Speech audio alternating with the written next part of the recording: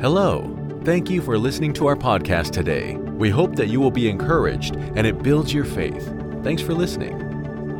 It's not finished yet. God's still working in his life. Well, praise God. Well, good to be in the house of the Lord. If you have your copy of God's Word this morning, if you'll turn to the book of Revelation, chapter 5, and I'm going to be there in just a second. But, a couple of weeks ago, and my wife was telling me a story. She said, Shane, when Scott Willis was here, she said something really interesting happened. She said he was praying over people, and as he was praying for people, he prayed for somebody, and she told me who he prayed for. And he said that God's going to give you a lion's roar, And he said when he said that, she said that in my spirit, I had this thought, and I had this scene in my mind of a lion roaring and all of its enemies scattering. And she said the Lord spoke to me that that's what God wants to do in our midst, is that He wants to give us a lion's roar. And a lion's roar will scatter its enemies. And so I got that in my spirit, and I got thinking about that, and I got praying about that, and I thought, a lion is something you don't want to mess with. How many of y'all like National Geographic? I love National Geographic, the Smithsonian Channel, and all of that. All that stuff's true, right? Just like the internet, everything's true that's on there. And but I got to studying, and I got to looking, and I felt like I needed to preach this morning on the lion's roar. And so I want to take a few minutes and talk about the lion's roar this morning, because I believe it's time for the church to have a lion's roar. And when I'm finished this morning, you'll understand what I mean by that, what it means to have a lion's roar. And, I was thinking, the Lord spoke to me and said that I believe we're in a season of redeeming and removal. And there are things that God wants to redeem in our lives, and there are things that God wants to remove. There are things He's removing in order to redeem other things, and there are things that He is redeeming in order to remove other things. But we have to be mature enough to know what God is removing and what He's redeeming in our lives. And to know that and be able to identify that. There are times in our lives when God will remove certain things in our life. There are relationships that have to be broken, or we have to let go for a season. There are times when He wants to redeem something in our life. Redeem our marriages, or redeem relationships with family, or redeem things in our life that have been lost, or something the enemy has stolen. God wants to give back, and He'll redeem it. And when He redeems, that word redeem is an interesting word. The word is used a few times in Scripture, but the root of that word means to restore. And the word restore is used one time in the Bible. Restoration is used a lot, but the word restore is used one time. It's when the man with the withered hand in the synagogue was in the synagogue, and Jesus called him forth. He didn't have anything but a nub in his hand. And that was what he had. Who knows how he lost it? He could have got chopped off farming. It could have been an accident. It could have been an animal. It could have been many things, but he lived.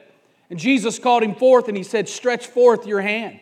And the Bible said, and Jesus restored his hand. But it's an interesting word. It doesn't mean He healed the hand. It means that He did a creative miracle.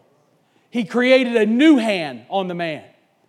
In other words, the word means to create a new structure. To restore or to bring restoration means to create a new structure. If God restores a marriage, you can't go on in that marriage doing the same things that you always did, because that's what got you to the place of it being broken in the first place. What God has to do is restore it.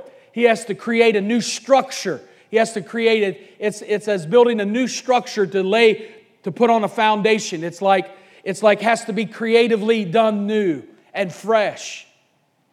And so God wants to restore. He wants to redeem areas of our life. But I want to talk this morning about the lion's roar. in the book of Revelation chapter 5 and let's begin in verse 5. It says, "But one of the elders said to me, 'Do not weep. Behold, the Lion of the tribe of Judah, the Root of David, has prevailed to open the scroll and to loose its 7 seals.'" How many know that's a great promise in the Word of God? The Lion of the tribe of Judah has won the victory. Not that He will win, right? Not that He will win. He has won the victory this morning. How many know the Lion of the tribe of Judah has won the victory this morning? Jesus is not going to win. He has won. Thank God. And so the Revelator says, stop weeping. It's time to stop weeping. We have all been through a weeping season. I mean, we all have been through a season over the last couple of years that many of us have found ourselves in very difficult situations that have caused us to bring weeping. And we have been through a weeping season. But weeping, the Bible gives us a promise. It says, weeping may endure for a night. But what happens? Joy comes in the morning. And that is a promise out of Psalms 30 and 5 that we have. He has already won. He has already won whatever you're facing. He's already won the victory for whatever you're fighting this morning. He's already won the victory for whatever you're confronting this morning. There is victory. There's already victory. You just have to walk that victory out. And walk that victory out and believe it and step into that victory. He's already won. The Lion of the tribe of Judah has already won the victory. In other words, Jesus in this passage of Scripture is described as a lion and a lamb. Isn't that interesting? Isn't that a contrast? If you read on down a little further, it says this. It says, "And I looked, and behold, in the midst of the throne and of the 4 living creatures, in the midst of the elders, stood a lamb as though it had been slain." In other words, in this passage, Jesus is looked at as a lion and a lamb. A lion and a lamb. And so when we read that passage of Scripture, and it's interesting, I want to read Galatians 3:27 to you. It says this. Galatians 3:27 says, "For as many of you as were baptized into Christ have put on Christ." In other words, that word means to fully put on. It means to put on the clothing or to put on the garments of Christ. It really, the root word means to put on the nature of Christ. That those who are in Christ, we are to put on the nature of Christ.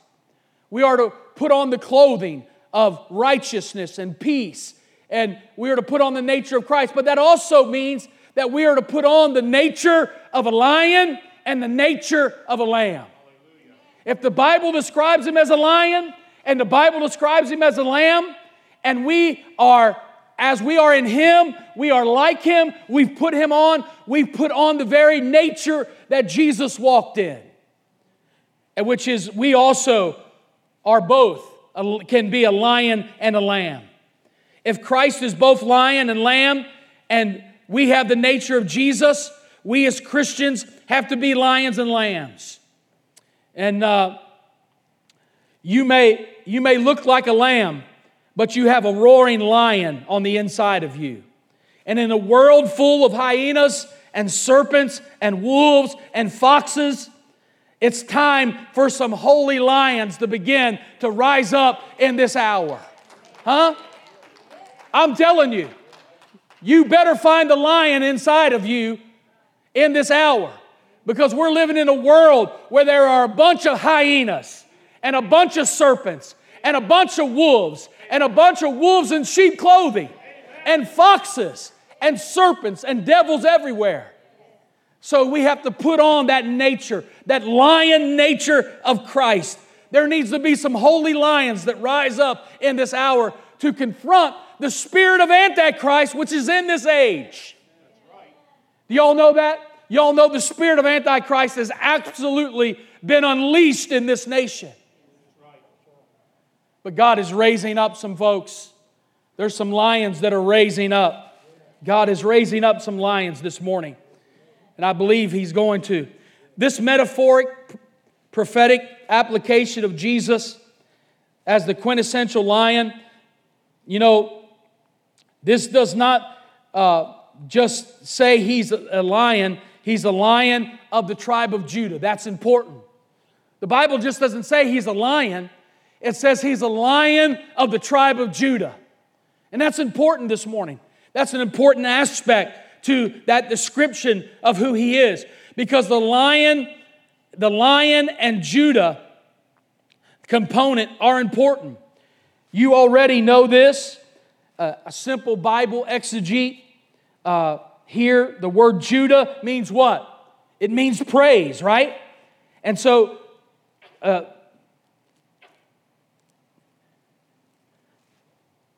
first of all, we have to understand about the roar of a lion. What does it mean when a lion roars? When a lion roars, it has implication. And many scientists have done study on what happens when a lion roars. And as I got to studying this, I got blessed. I'm telling you, I got blessed. And I don't know if I'll make it through the rest of the service or not. But if I have a happy spell, just forgive me for a minute. I'll come back. Just let me finish. But as I got to looking at this, number one, a lion's roar marks his domain. When a lion roars, he's marking his domain. When a lion roars, what he's doing is that this is how he marks his territory. A lion roars. A lion roar can be heard. Listen to this. A lion's roar can be heard for 5 miles.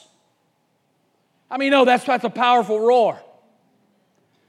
Now, my mama could yell, y'all. And I could hear my mama blocks away. And when I was growing up, we had church bells that would go off at 6 o'clock, and that's the time we had to be home, because that's when dinner would be ready. And so my stepmother could stand on our porch. We lived on a hill. And she could yell our name. And you could hear it. I'm telling you, you could hear it a mile away. I'd be in my friend's house, and my friends would say, "Hey, man, your mom's calling you." I'd say, "You heard that?" He said, "Oh, yeah." I'd have friends come find me because they heard my mom yell for me. They'd come, and I'd be doing something. They'd come, and they'd be out of breath. "Hey, man, I heard your mama yelling for you. You better go home." Because they knew that by not responding meant death. You would die. You would die. My mom would literally kill you. She's probably watching this morning, but I could hear her. Her voice would echo through the valley and through all of Covington, Kentucky, down through that valley. I could hear her all over everywhere. But a lion's roar can be heard for 5 miles. And so a lion marks its territory with its roar. So the way a lion works in his kingdom, as far as the roar will reach, is as far as his roar will reach, will be as far as his territory is. Wherever your roar reaches, that's the territory that God will give you.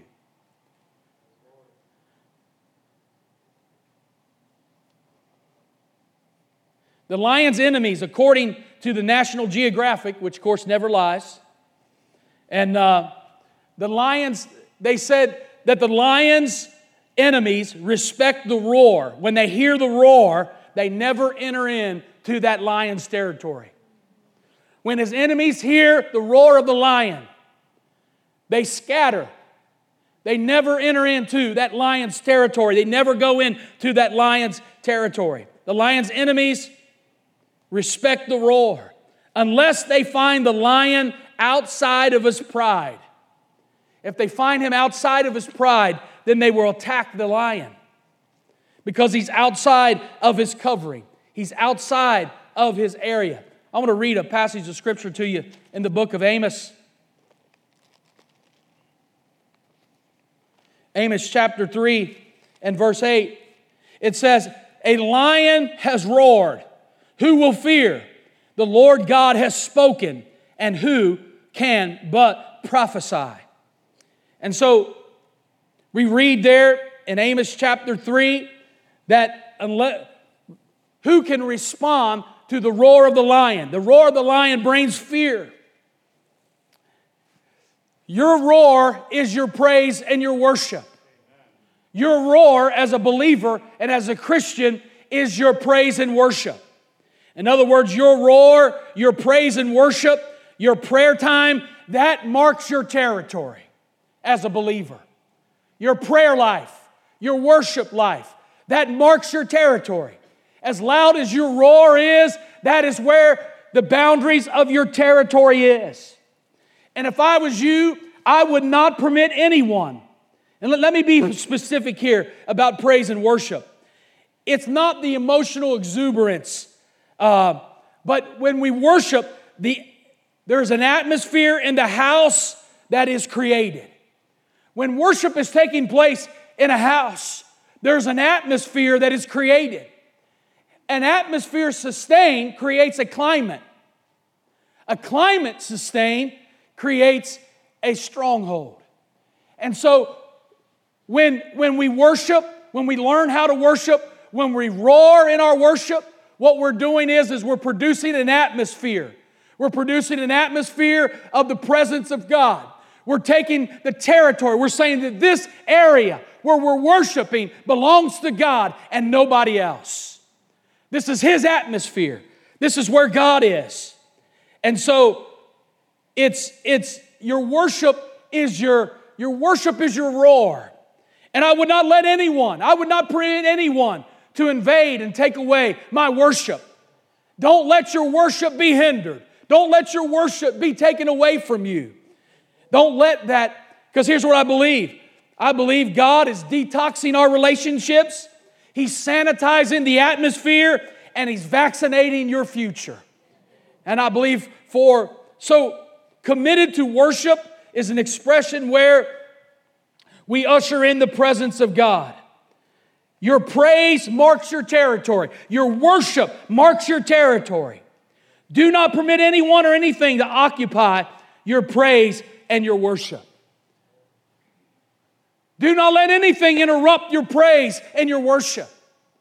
We can be so easily distracted. But did you realize that because the nature of Jesus is in you, when you worship, there is a roar that is going out, that you're signaling to the enemy that you belong to God and to God alone. Hallelujah. If you'll get this, it'll change the way you worship this morning. You know, the enemy, the way that he attacks, if the enemy can come in and distract you from your worship and distract you from your roar, then he can begin to take your territory.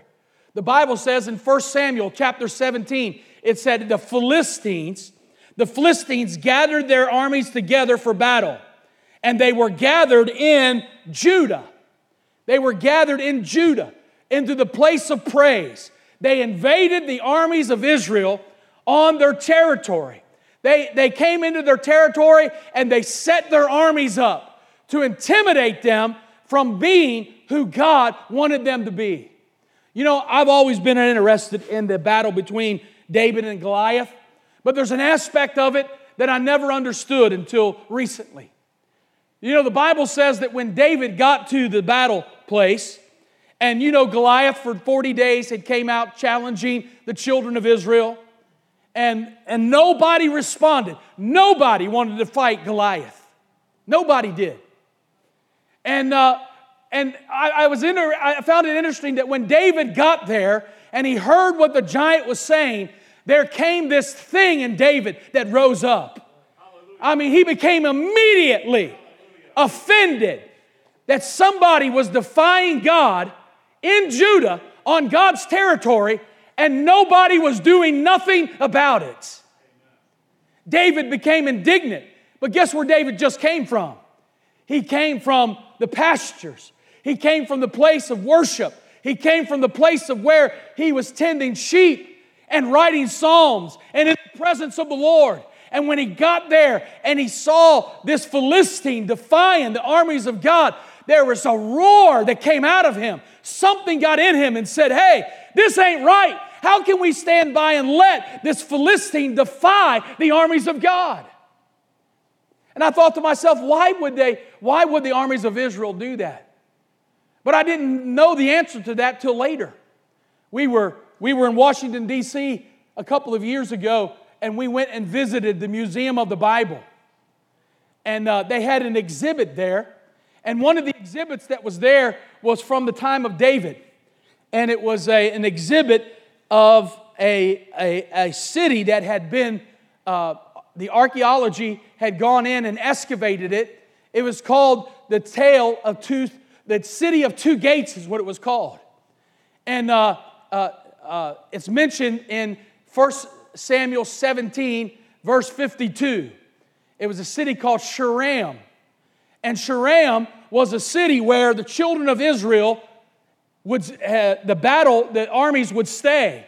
It was a city of two gates. They called it the City of Two Gates because what happened is that at one gate that the believers or faithful to God would enter, and another gate they would allow some of those people, Philistines, who they had made friends with, enter at the other gate. And what they excavated is they found that those Israeli army, those Israelis, they had what they called pocket gods. They were Philistine pocket gods that they had gotten from the Philistines because Gath and Ashdod was not far from the city, and they were sneaking out and going and being with Philistine women. They were engaging in the Philistine culture, and then they were coming back and they were carrying these idols that were pocket gods. And many of the Israeli army, the reason why they weren't defiled or reason why they weren't upset by the giant was because they too were just like the Philistines. They had a sympathy for them. They had compromised and became like them. So why would they be enemies with someone they were like?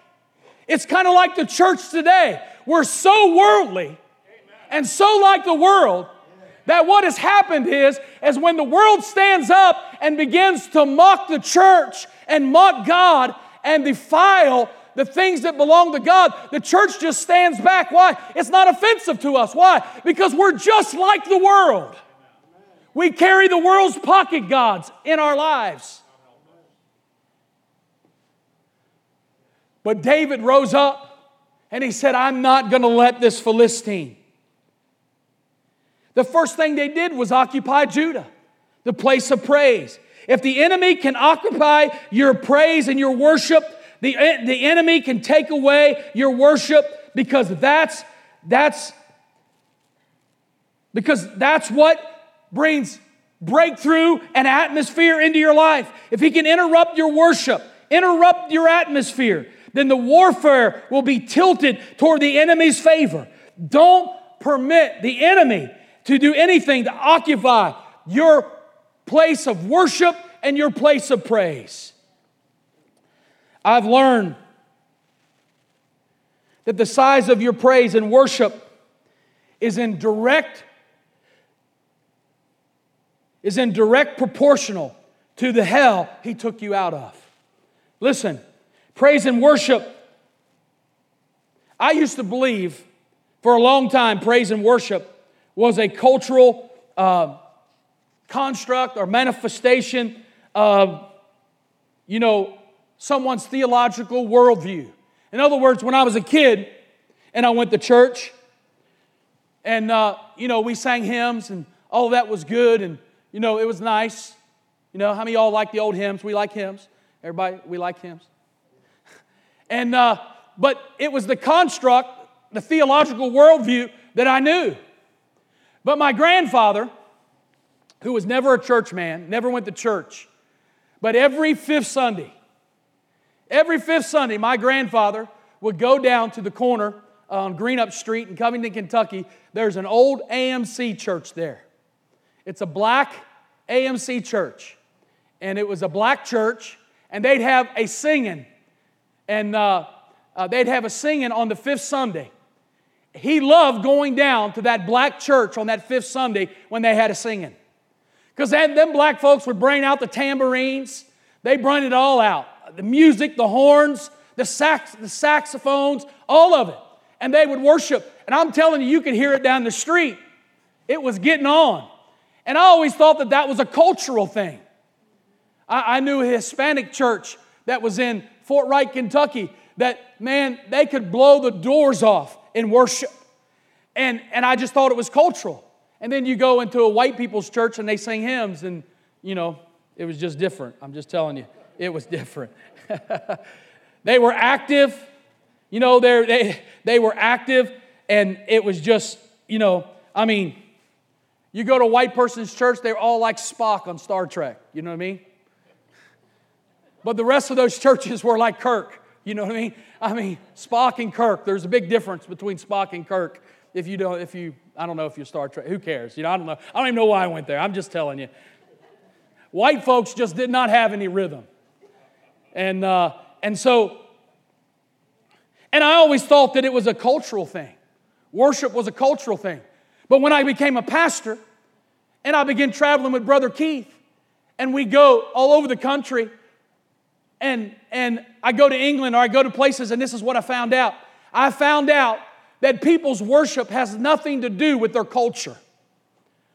Their worship, many of them, their worship had to do with the level of deliverance that they experienced when they got saved. In other words, the deeper hell you got pulled out of, the more grateful you were.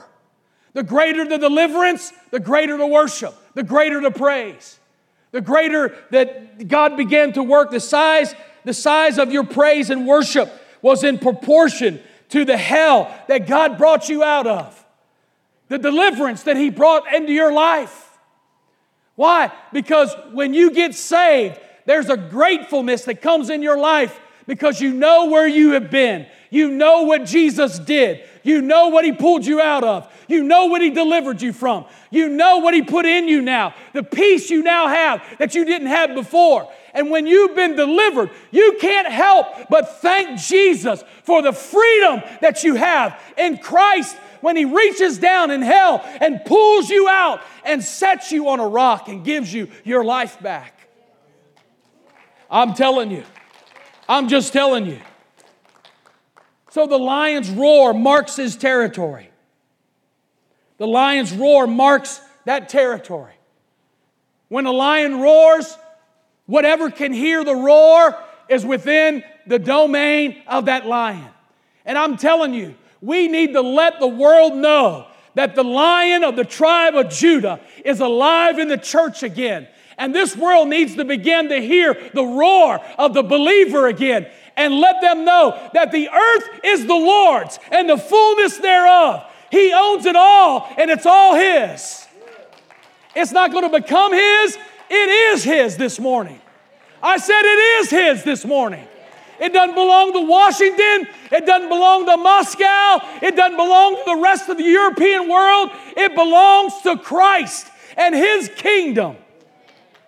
And the church needs to roar again and mark its territory. Hallelujah. Whew. Listen, I like this one. My God. Yeah. When a lion roars. I was reading an article this week. And it was a Smithsonian article. It said that when a lion roars, there's something that happens chemically in the lion's body.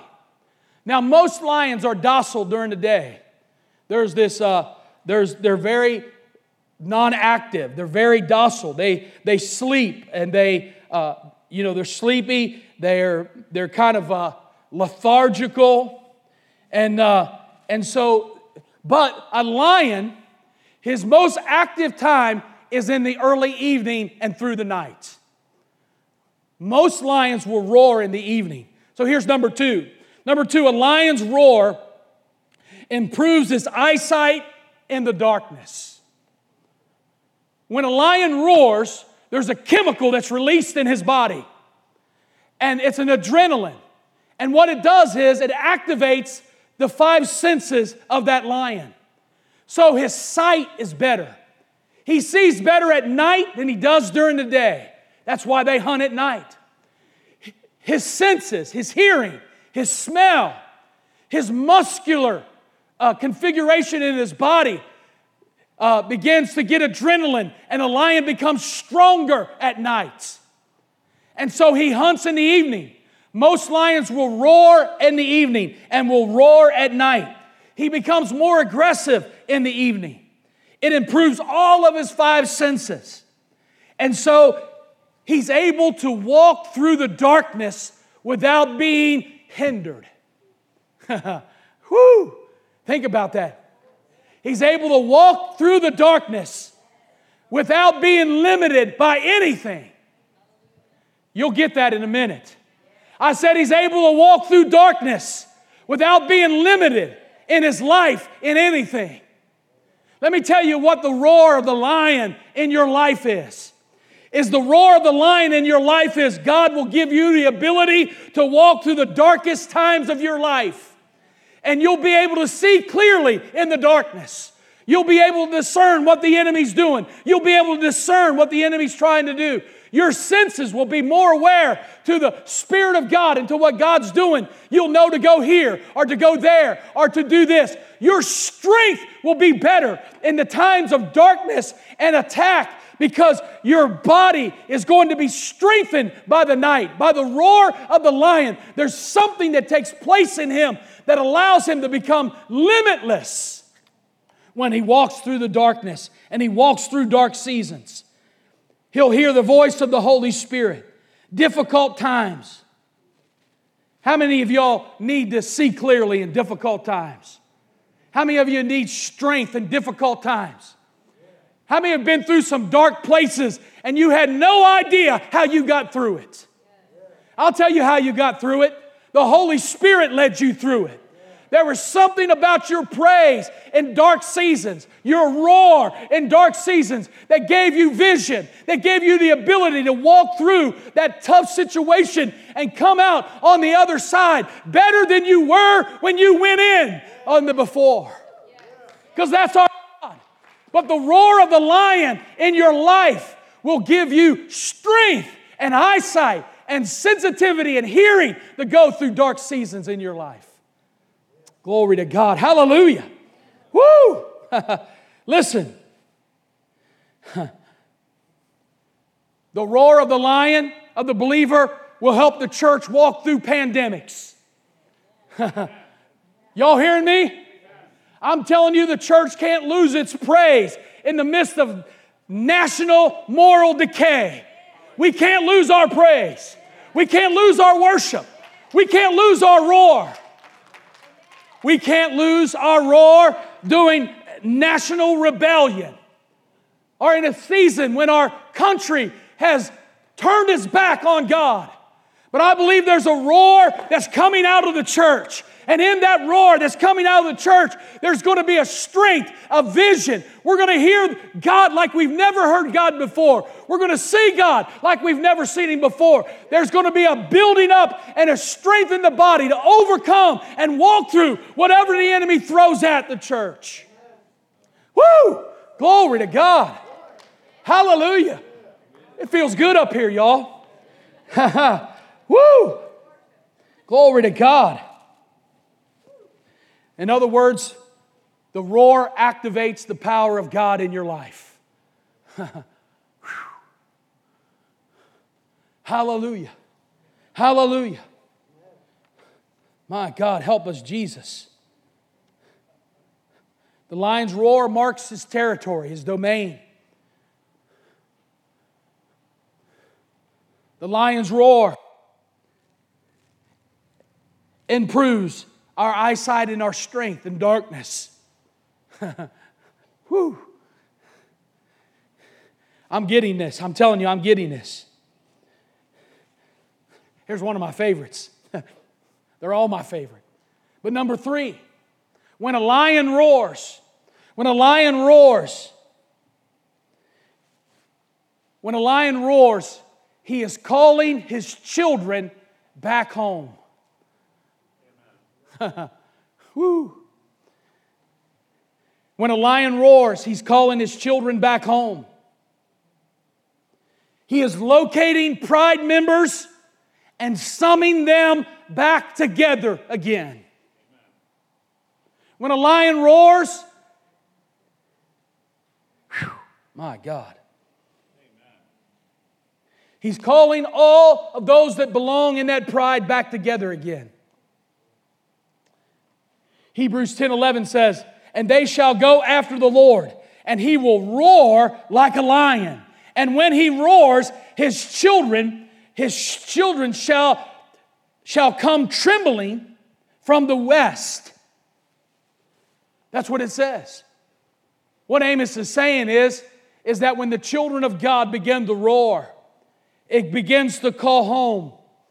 It begins to call home all of those that have strayed, all of the prodigals, all of those that have walked away from God, all of those that are out there on their own, that are wandering, that have no covering, that have no pride covering.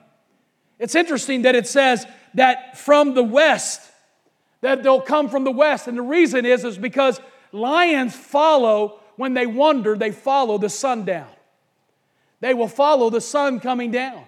The sun sets in the west. And so what Amos is saying, when a lion roars, he's calling back his children. He's calling back all that belongs to God.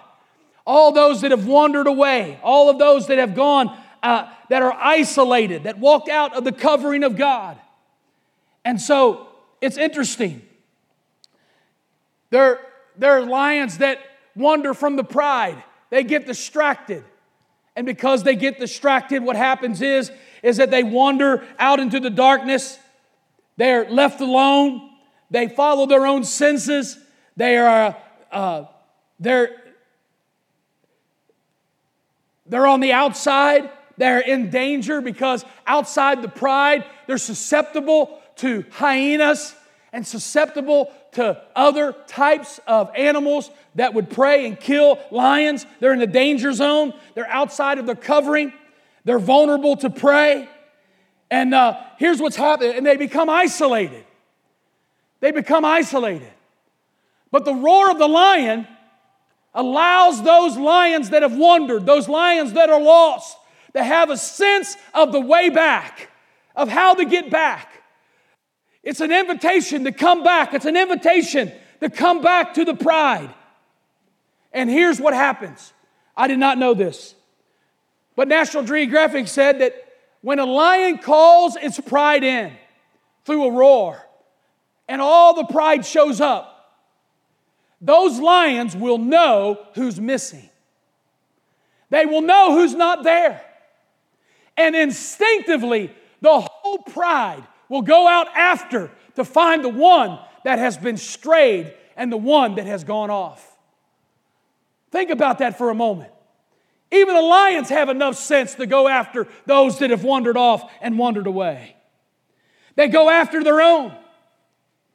And I believe this morning that God will give you the lion's roar, to call back those that have walked away from God, walked away from church, walked away from the presence of God. I believe there's a lion's roar that'll call back home the prodigal and the one that is lost and been without God and walked away from God. Amen. And will call them back home again. I believe there's going to be a prodigal revival. I believe God is going to bring the prodigal back home. Hallelujah. Hallelujah. Are there any lions in the house this morning? Hallelujah. Turn the porch light on, baby. They're coming home. I said they're coming home. I said God is going to bring them home. I think about it for a moment. Think of those that have left the church. Think of those that have left for various reasons. Some of them have been led astray. They've been driven away by their own flesh. They fell. They gave in to their own flesh. Some have left the church because because the church placed a lid on them through dogma and through religion, and began to throw condemnation and things on them that are dogma and religious outside the Word of God. In other words, dogma has trumped doctrine, and religion has trumped authenticity. Their gifts were ignored, and their passions were explained away. They were not allowed to have individuality, and we criticized them because they were a generation that was different, a generation that didn't think like us, or act like us, or dress like us, or do like we did in the previous generation. But I believe now is the hour that the church needs to roar. We need to go after the prodigal. We need to go after those that once walked with God, but walked away in discouragement or because of something that had happened, and say, it's time to come home. It's time to come back to the family. Hallelujah. I believe a couple of you are with me. You know why? Because I believe there are voices of the voices of the future that are coming back. I believe they're coming back. I believe they're coming back. If you believe that, say yes. I believe it. I believe God is bringing them home. I believe God is going to bring them home. Listen, my children will not inherit my sin, but my blessing. Huh? How many says my kids are not going to inherit my sin? My kids are going to inherit my blessing. They're going to inherit the blessing that is on my life. They're going to inherit my faithfulness. They're going to inherit my stability in the house of God. They're going to inherit the spoils from the battles that I have won and the victories that God has given me. Listen, I tell you all this all the time, how important the next generation is. You realize how important that children's church is back there? I'm telling you, that's the next generation. And I'm believing that we'll fight battles that they won't have to. There's battles we'll fight financially. There's battles we'll fight culturally. There's battles that we will fight that they won't have to inherit the battle, but they can walk into the inheritance of the blessing of the victory that we have won on this side, so that when they come and becomes leaders in this body, they won't have debt in the church. They won't have problems or government issues or pastoral issues or any other kind of moral issues, but they'll walk in the blessing of God, that they'll inherit a healthy church, a healthy people, an excited people that's willing to do whatever it takes to win the kingdom of God and to win lost souls. Hallelujah. We're not building robots back there. We're not building religious kids back there that know how to play the church game. I probably shouldn't go here, but I am anyway. Are y'all with me? Y'all been around church long enough, most of you?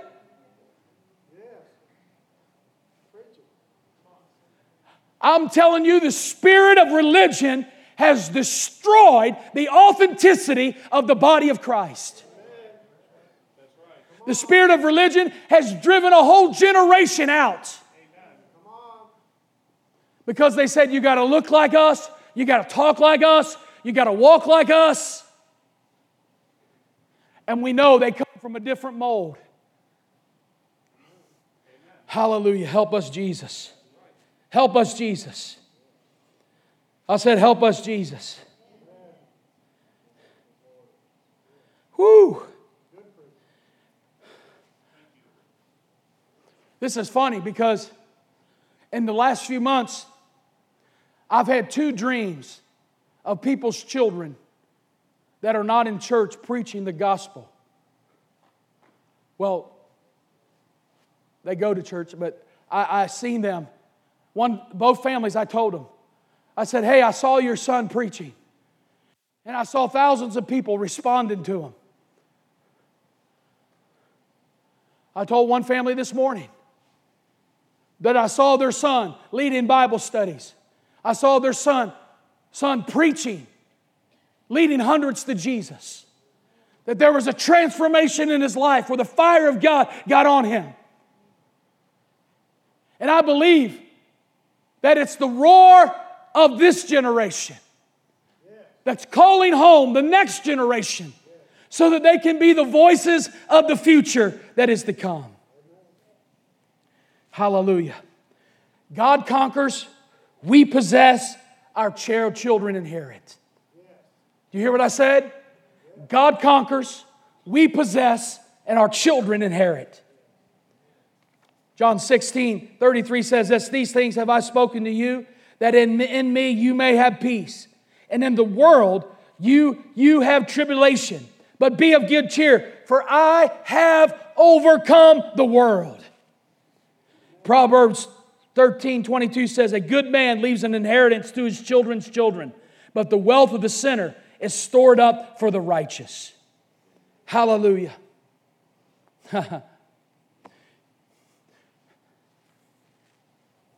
Help us, Jesus. The roar of the lion calls his children home. The roar of the lion gathers the pride again.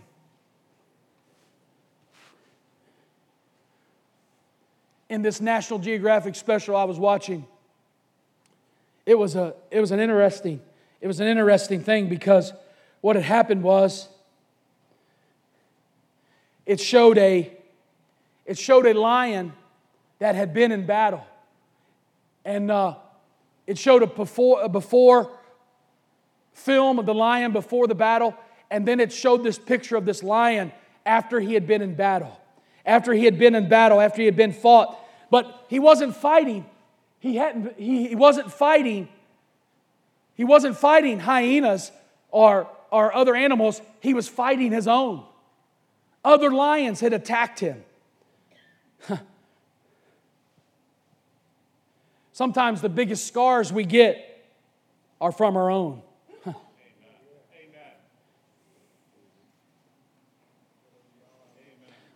What happened was, this lion had been in a battle and he was bleeding and scarred.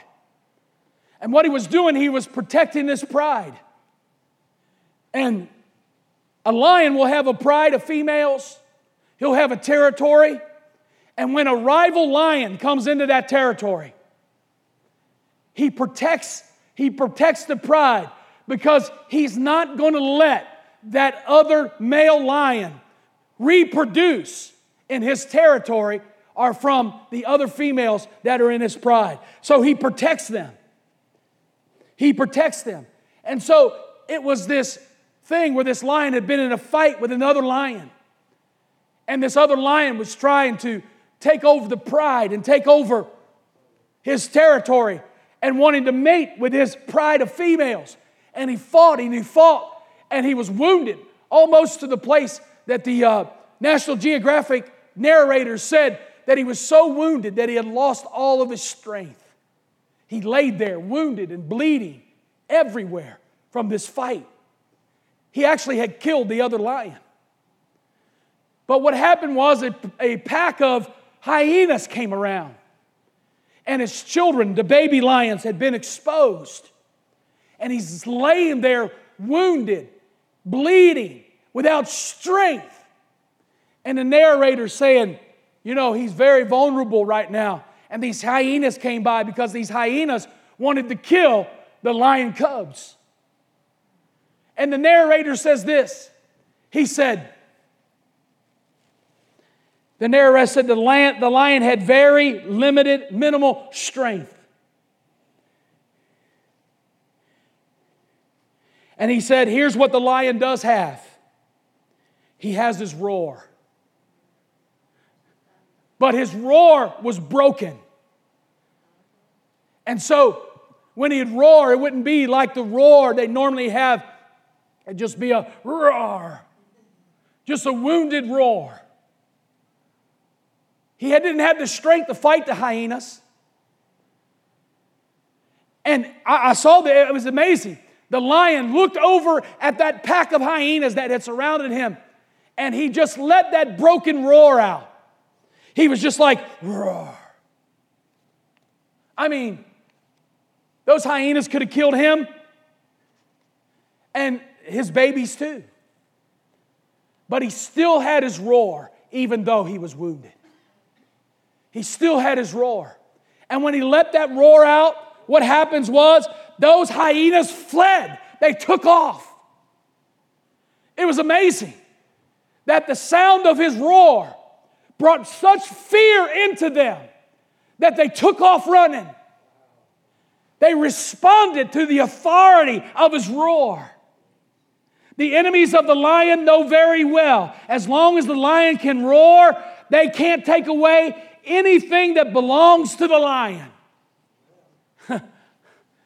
You all hearing me this morning?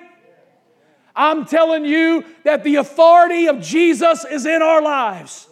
And our roar, when we worship, when we pray, when we speak the Word of God, when we have a confession, there's an authority in what we say. And when we worship and roar, the enemy has to flee because he has no right to what belongs to the children of God. Why? Because there's an authority in the Word. There's an authority in the believer. Are you all getting this morning? Are you all with me? Did you hear what I said? I said this Word is like a lion. When it roars, the enemy has to back off. Woo! I said the enemy has to back off. As long as the roar, as long as you can prophesy, as long as you can worship, woo! It scatters the enemies. And the enemy cannot take away what has been given to the believer. You hear what I'm saying? There are things that belong to the body of Christ the enemy can't have. I'm just telling you. Marriage is a covenant that was instituted by God. And the enemy can't have it. He can't distort it. He can't make it something that's not. And what needs to happen is the church needs to roar and let the enemy know you're not getting the definition of marriage. Woo! Where are my lions? Where are my lions? Where are my lions that's going to say there is the Word of God, there is righteousness, and the Word of God is truth? Where are the lions in the streets that are roaring and saying, you can't have our kids, you can't have their minds, you can't have their bodies, you can't have their spirits, you can't have our young people, you can't have the next generation? Whew. Looking for some lions this morning. Looking for some lions this morning. Woo. Number 4, a lion's scars grants access to new territory. A lion's scars. Proverbs 30:30 says this, a lion which is mighty among the beasts and does not turn away from any. Listen, there's a growing, I may get in trouble, but since we're being real this morning, since you're giving me permission to be real, let me tell you, there's this growing thing that's happening in the body of Christ. Let me just tell you what it is. There's this teaching of perpetual victimization.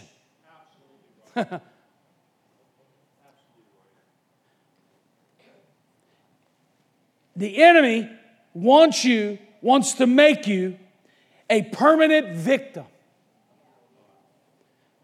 Walk around, woe's me. Easily offended. Right? Come on, y'all help me this morning. We are living in an easily offended generation. I've never seen people more mad and more offended in this hour than this day. Everything offends them. Everything.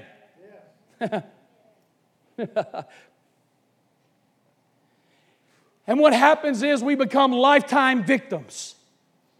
We're always a victim of what someone did to us, what they said to us, what they didn't let us do. They called us out. They did this. They're always victims. We didn't do anything. They've done it all to us. And they live perpetually as a victim. And what happens is when you do that, you let the enemy win.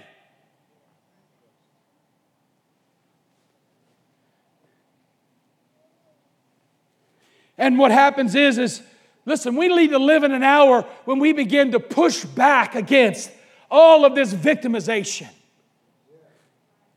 Listen, I'm offended by people who are so easily offended. I'm just going to tell you, I'm offended by people who are always offended. You can't be offended, preacher. That's not who we are. Now, we can be offended for a minute, but we can't live there. You can't be a more than a conqueror and also be a victim. Listen, I'm telling you, we're living in a world that's trying to make victims out of the very classes of our society. They're trying to make victims through race and through ethnicity. They're trying to make victims through society and class levels. And they want everybody to be a victim. Everybody offended. Everybody walking around mad. But I'm here to tell you, I'm not going to be the devil's punching bag. I don't live under a curse. I've determined that I'm an overcomer. And I've overcome by the blood of the Lamb and the word of my testimony. I'm not a victim, I'm a victor. I'm not a victim, I've been brought up and brought out. And it doesn't matter what someone has done in the past, I'm walking through and going on with what God has for my life. I'm not going to remain in offense. I'm not going to remain in a place of being constantly at a place where someone has always hurt me. Someone's always offended me. The reason I can't rise up is because somebody's holding me back. Somebody's keeping me from being what I want to be. I'm here to tell you, you can be whatever God wants you to be. He'll put His Spirit in you, and if you'll roar like a lion, He'll make promotion for you. And the scars of your past will be the thing that promotes you into the greater things of the kingdom of God. I'm telling you, the enemy wants you to back up. He wants you to quit. How many of you in here have ever overcome something in your life?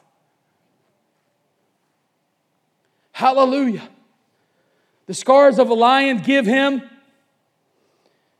an expanded territory because he has conquered rivals and has accessed the rivals' territory and pride. I showed you that lion that was all wounded. He had killed the rival lion that came into his territory. But guess what happened? When he revived, guess what? He not only had his pride, but because he killed that lion, he gained that lion's territory also. And his pride. Because he conquered him. Listen, I'm here to tell you that which God has allowed you to overcome is that thing which He'll give you authority to walk in. If God has delivered you from alcohol, God will give you an anointing to deliver those in alcohol. If God has delivered you from depression and delivered you from drugs, God will put an anointing on your life. You have scars in them, but on the other side, God will give you an anointing to conquer in that area. Why? Because your scars will become access to new territory. Glory to God. Y'all hearing me this morning? Praise God, I got to quit because I hear y'all's bellies.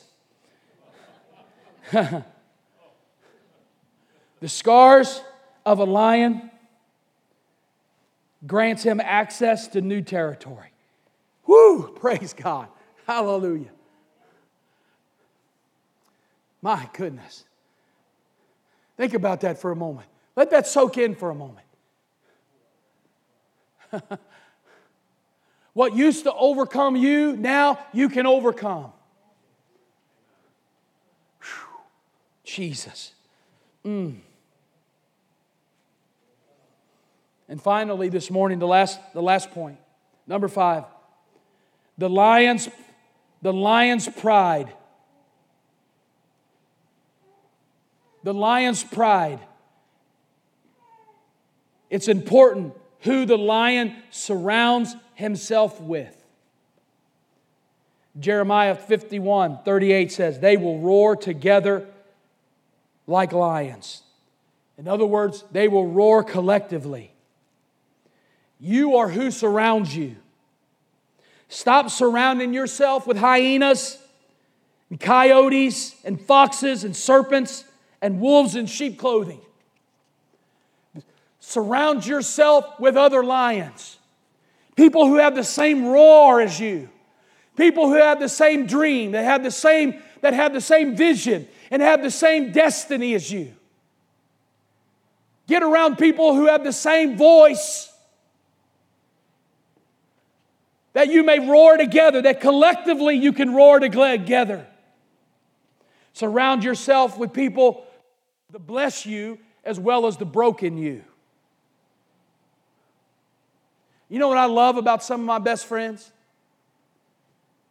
Some of my best friends and some of the people that I love being around the most are the people who love me in my broken areas as much as they love me in my blessed areas. They love me in the areas where I'm weak just as much as they love me in the areas that I'm strong. I'm telling you, it's important to surround yourself with people who will love you even when you're not at your best. Take it from a pastor.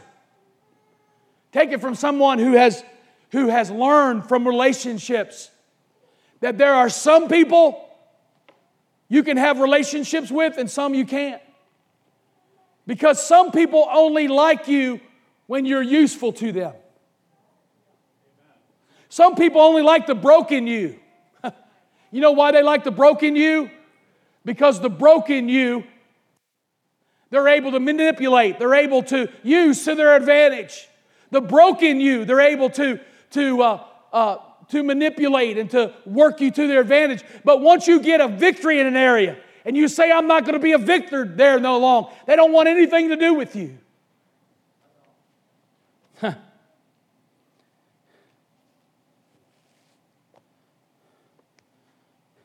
Find people that are willing to walk with you regardless of what's going on in your life.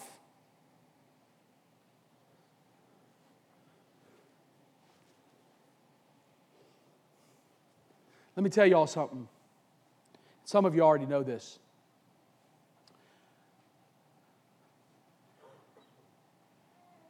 I could not have gone through 30 years of ministry and 22 years as a senior pastor without the woman that sits here on this front row. I'm just telling you. Because I'm just telling you, she has seen me in my best, and she's seen me in my worst. She's seen me in my most worst. And she knows me better than anybody in this room.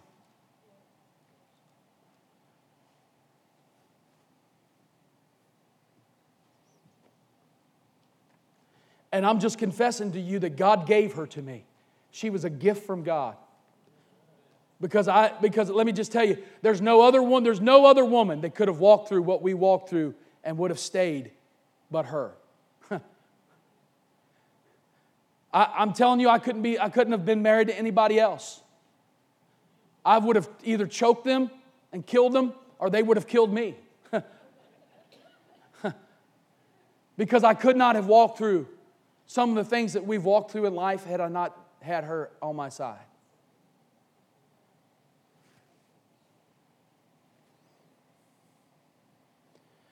God did that. I said, God did that. God did that.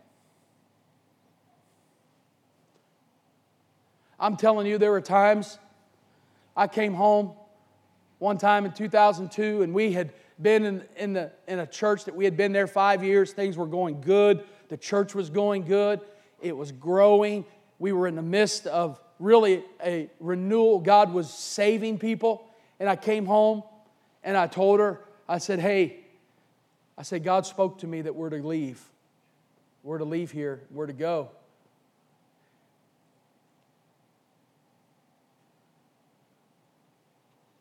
And this is what she said. She said, honey, I'll go wherever God leads you. I'm with you. Praise God. Praise God. She had made friends where we were. The kids had made friends. I mean, it was a hard thing. I thought she was going to fight me, Rick. I thought I'm in for a battle. But she said, I'll go wherever God leads you, wherever God wants to take us.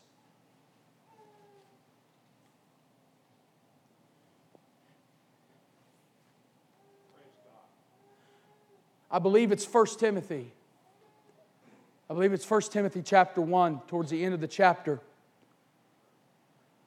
Paul said, he wrote a letter to Timothy and he said, I want you to have mercy upon the household of Onesiphorus. He said, for Onesiphorus sought me when I was in Rome in chains. He sought me and found me. And the Bible says that he often refreshed me. Often refresh me. He said, I pray the blessing of God over the household of Onesiphorus. Onesiphorus would visit Paul in prison. He wouldn't only visit him, but he would bless him. The Scripture actually says that he would lay hands on Paul and pray for Paul. I mean, who would ever think that the Apostle Paul would need prayer? Or that the Apostle Paul would need encouragement?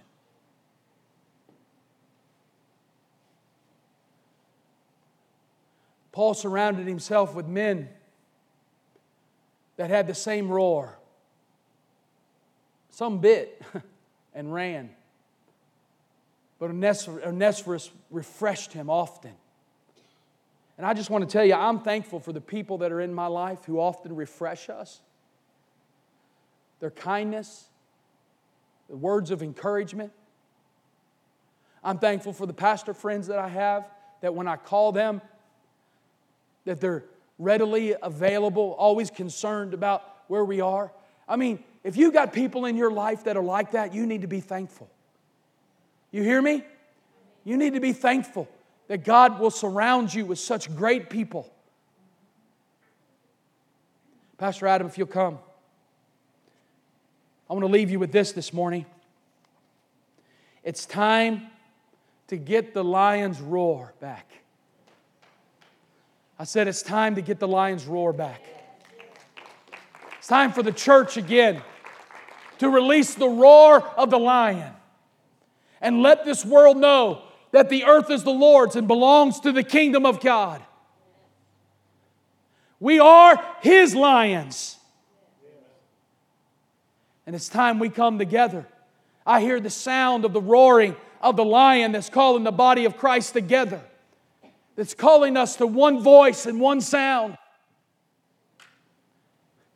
Stand with me if you would this morning. I want to take care of some business real quick, and then we're going to pray. If you're here this morning and you've never made a decision for Jesus, you've never asked Christ into your life, you've never asked Jesus into your heart, you've never made a decision to get saved and become a believer, I want to encourage you this morning. I want to challenge you. I want to give you an opportunity to receive Christ as your Savior. Now, I know many of you here this morning, and I know that you're saved and born again, but you never know who's here who may never have made a decision for Jesus. But this may be your morning. When I got saved, it was the best decision I made. Amen? How many know that when Jesus came into your life, it was the best decision you made?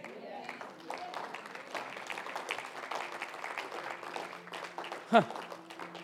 I got saved March 1st, 1987.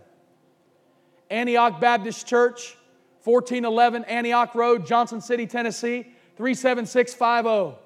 Classroom 102, 10 minutes to 11. Paul Garland was preaching on Acts chapter 9 and the book of Acts of the conversion of the Apostle Paul. At 11 o'clock, I walked up into the big church and I walked the aisle and publicly made my salvation public. And at that moment that I said that sinner's prayer and gave my life to Jesus, there was a roar that came into my life. There was a roar that came into my life, and I became part of something that was bigger than me. I became a part of a family that was bigger than me.